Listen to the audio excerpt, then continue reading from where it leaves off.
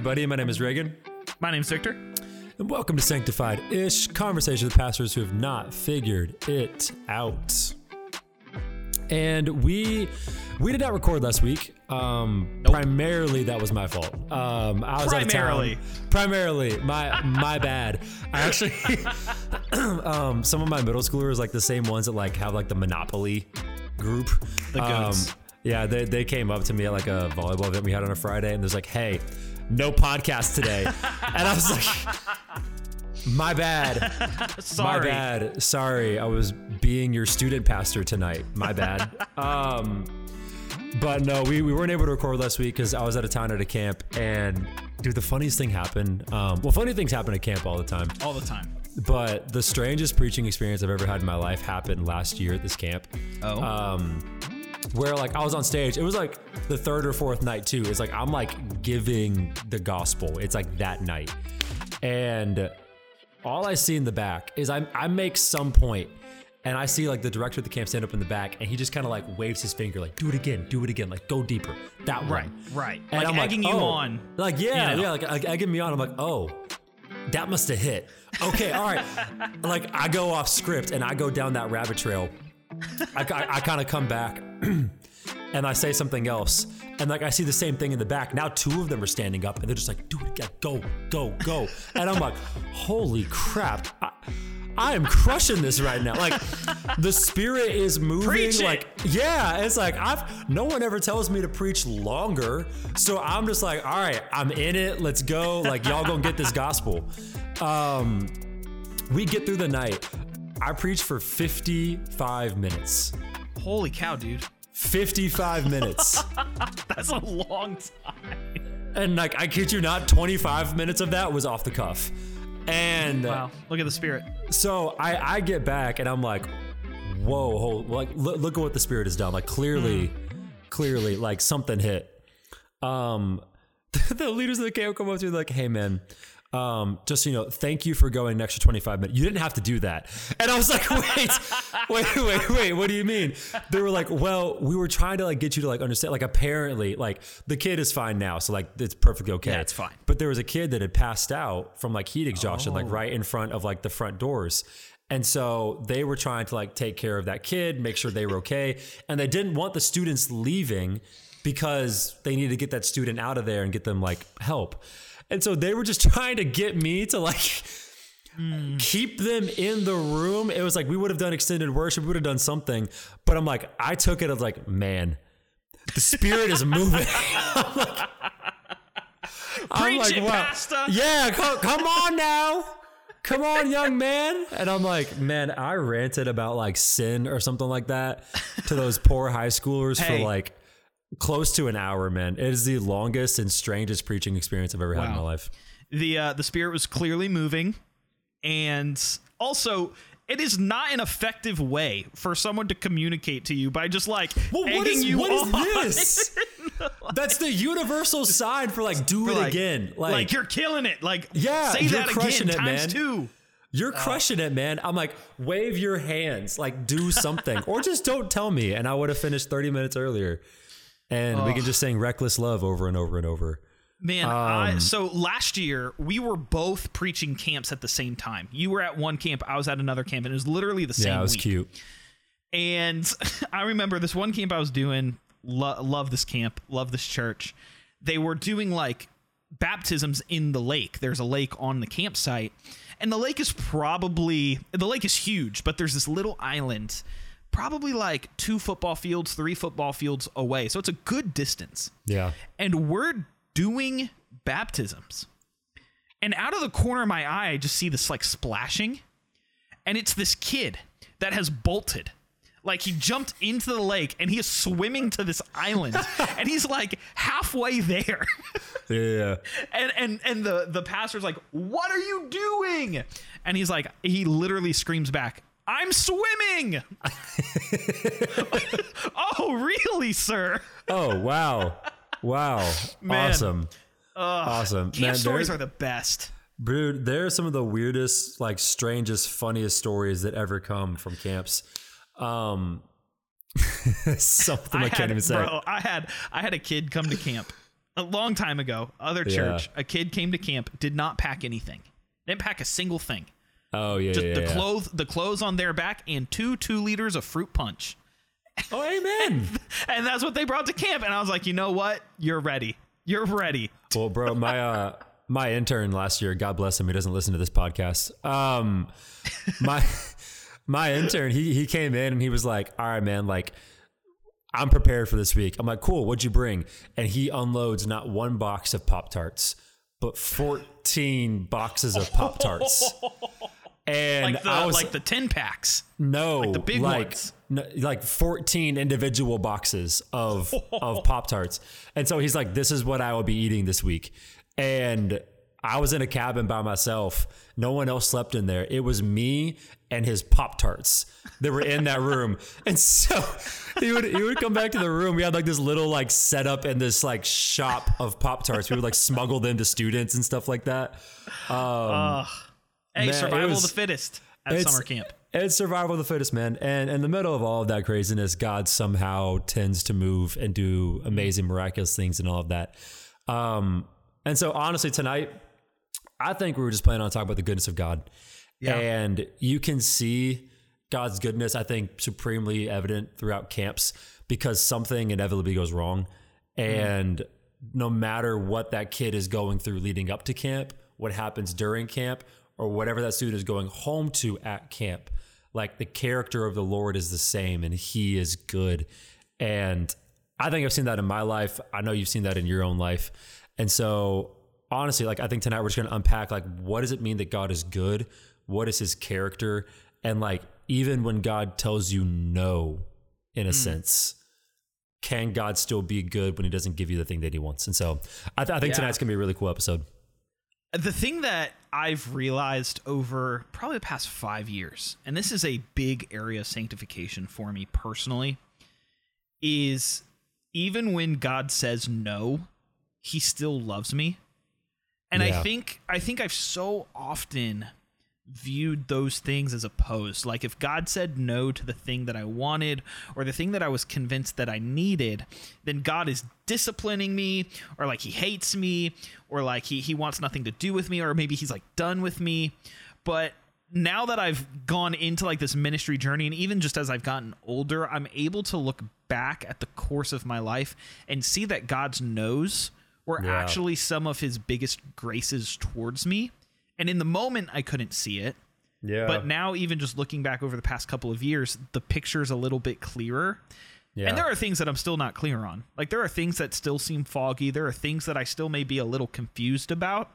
But when I remember that in the midst of God's no, like, he still loves me. The Bible says that he chose me. He knows me.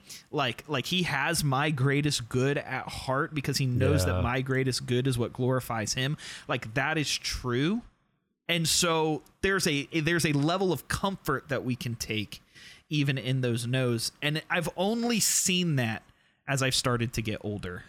Yeah. Well, it's like, you have to understand God's character, and like God in his nature cannot change. That is part of, like Bible says that God is the same yesterday, today, and forever.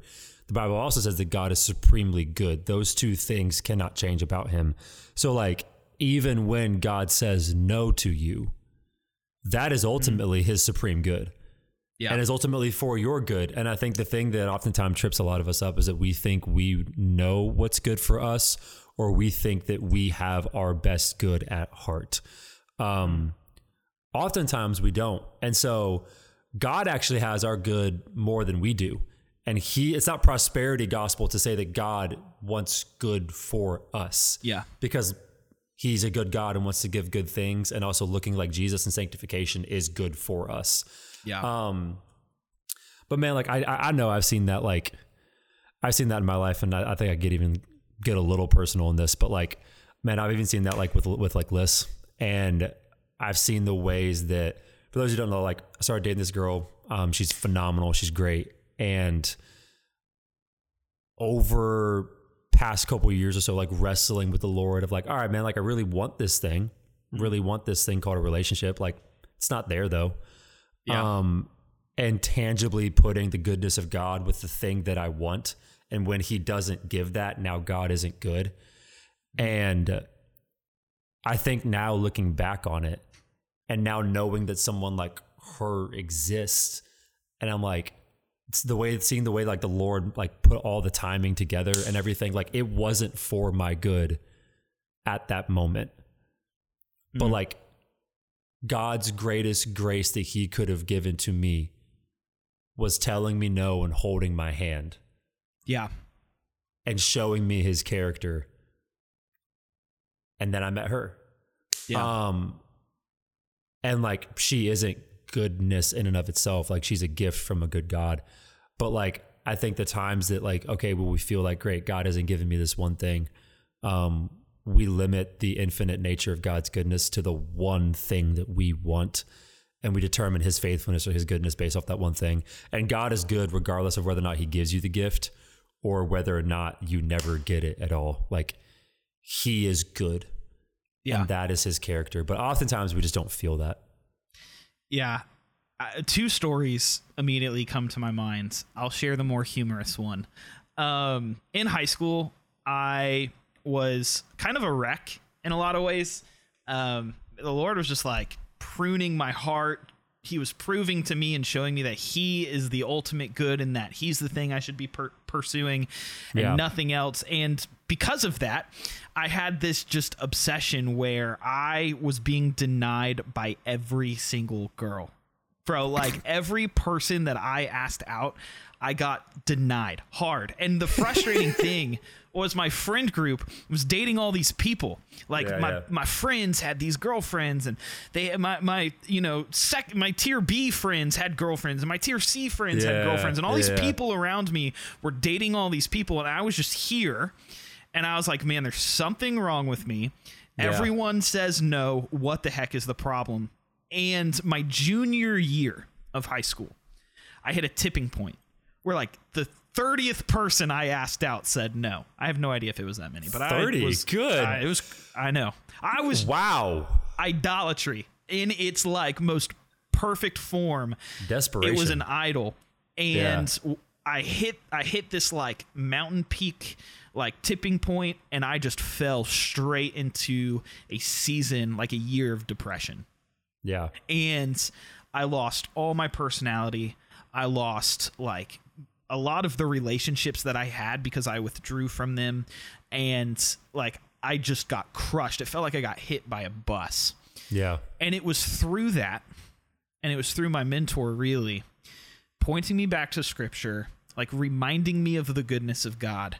And in the midst of all of the no's that I felt like I was being given, reminding me that like God said yes to me and saved me on the cross was like the thing that began to restore me a little bit. Yeah. And it was only through all of those no's that God had to give me to literally destroy an idol was it that he was able to restore a piece of our relationship that had been broken because I was depending on other people for love and not depending on Jesus to provide the love that only he could provide.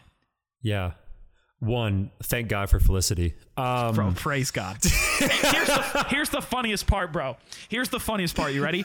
In all of my friend groups from high school till now, I was the first person to get married. You were the first. So the Lord. Bro, okay, this doesn't have to turn into a dating episode, but like at the same time, man, it's always relationships. It's always, and maybe that's just because we're in student ministry, but I feel like young adults, students, the primary thing is like, okay, God's goodness is based on whether or not you have a boyfriend or girlfriend. Yeah. Whether young adults, God's goodness is based on whether or not you have a spouse or whether or not your boyfriend or girlfriend has proposed to you. Like, then it's kids, then it's a home. It's just like, it always just seems to center around relationships. And I'm like, man, the amount of times, if you desire a relationship and you don't have it, that sucks. Yeah. Flat out. We can say that. It's not great. Yeah. It's difficult to be 24 years old and look around and see all your friends get married.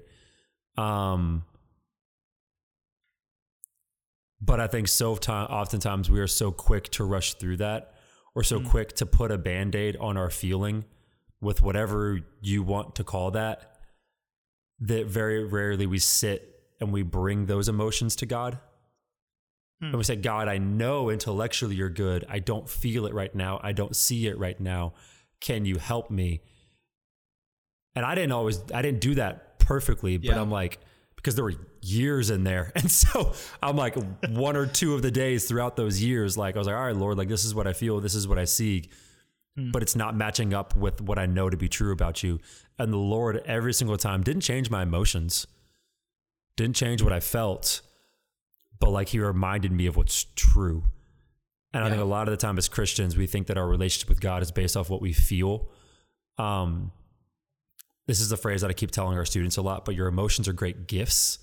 They make terrible guides for your walk with the Lord. Yeah. And just because you don't feel that God is good in the moment, even if you don't have that one thing that you want, doesn't mean that the Lord isn't good to you, because he can't not be good to you in that moment. And I think that's the biggest thing that I'm learning is that God's goodness didn't start to me the day I met Alyssa. Yeah. It's like God was good all throughout. Everything he has been good. And he will continue to be good. Like it doesn't stop.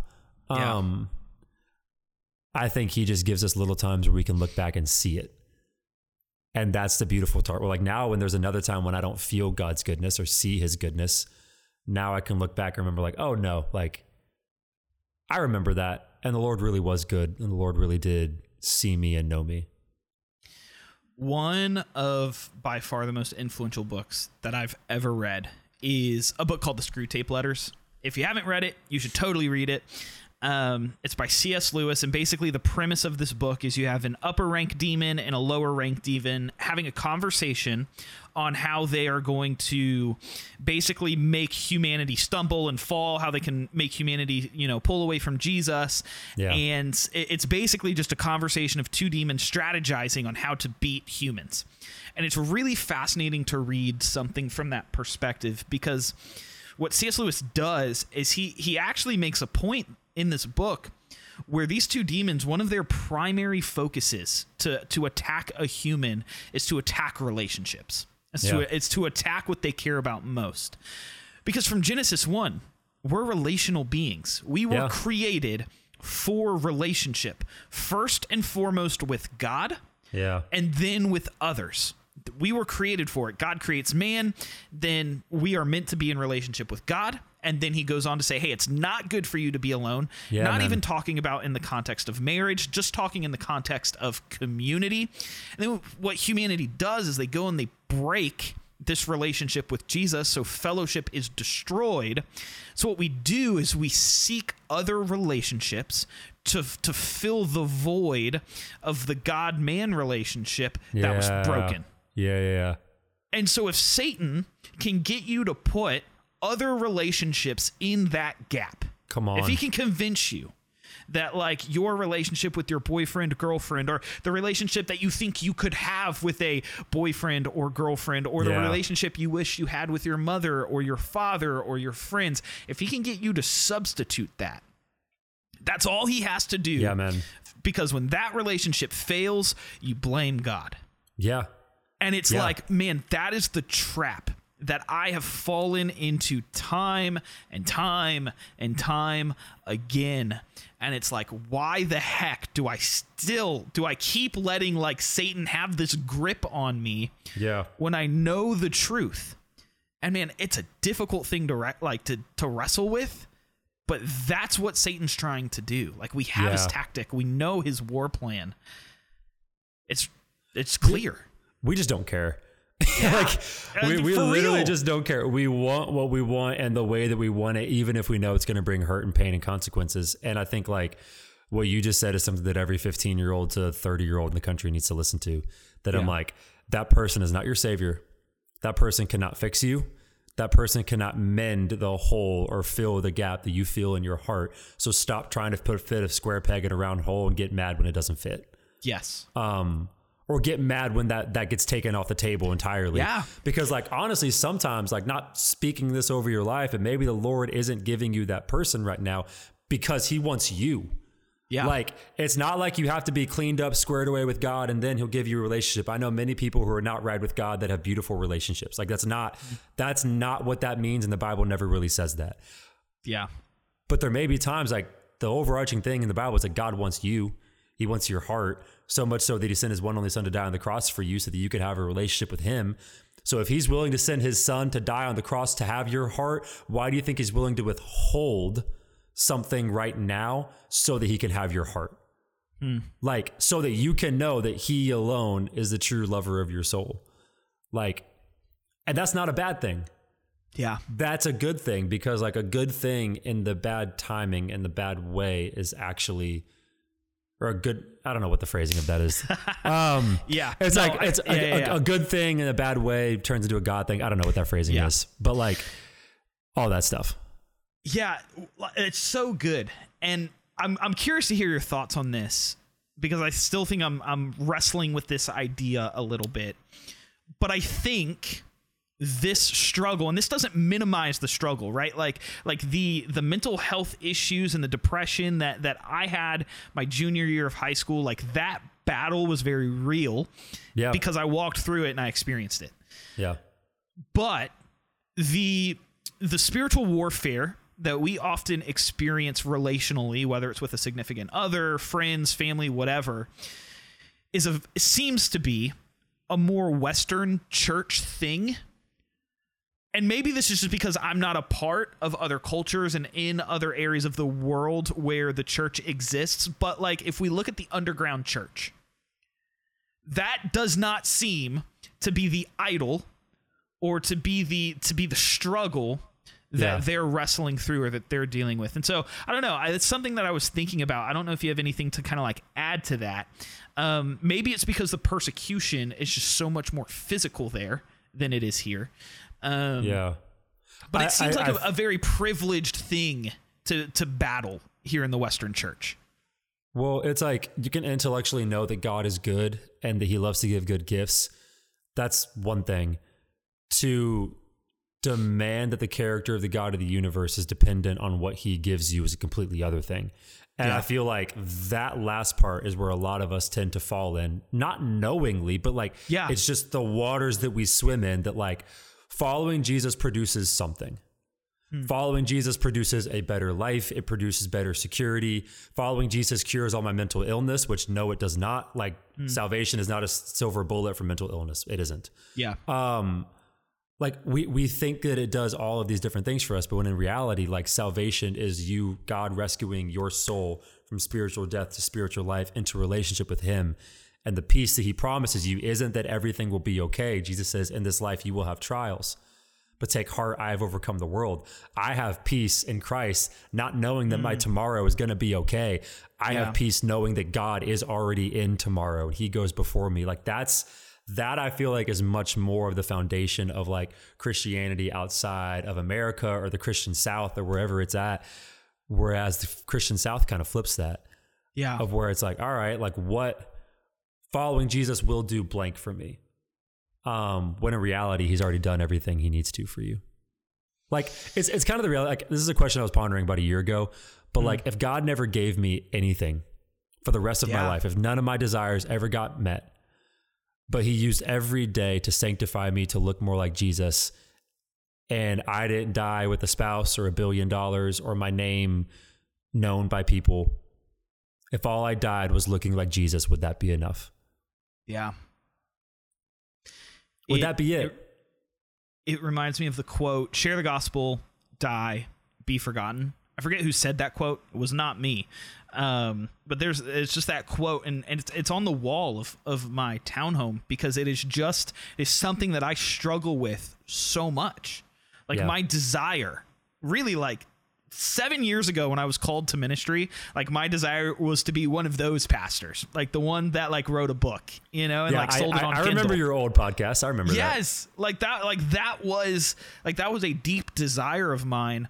And the Lord really had to work on my heart and root out a lot of these idols, because that's what I wanted. And it's like, it's the parable, or not even the parable. It's the miracle of Jesus feeding the 5,000. This young boy gives away his fish, his bread, and we don't even know this kid's name. Like, am I okay being that kid? Like, am I okay being a part of this story, this grand narrative that Jesus is writing, but going unnamed and unknown by this world?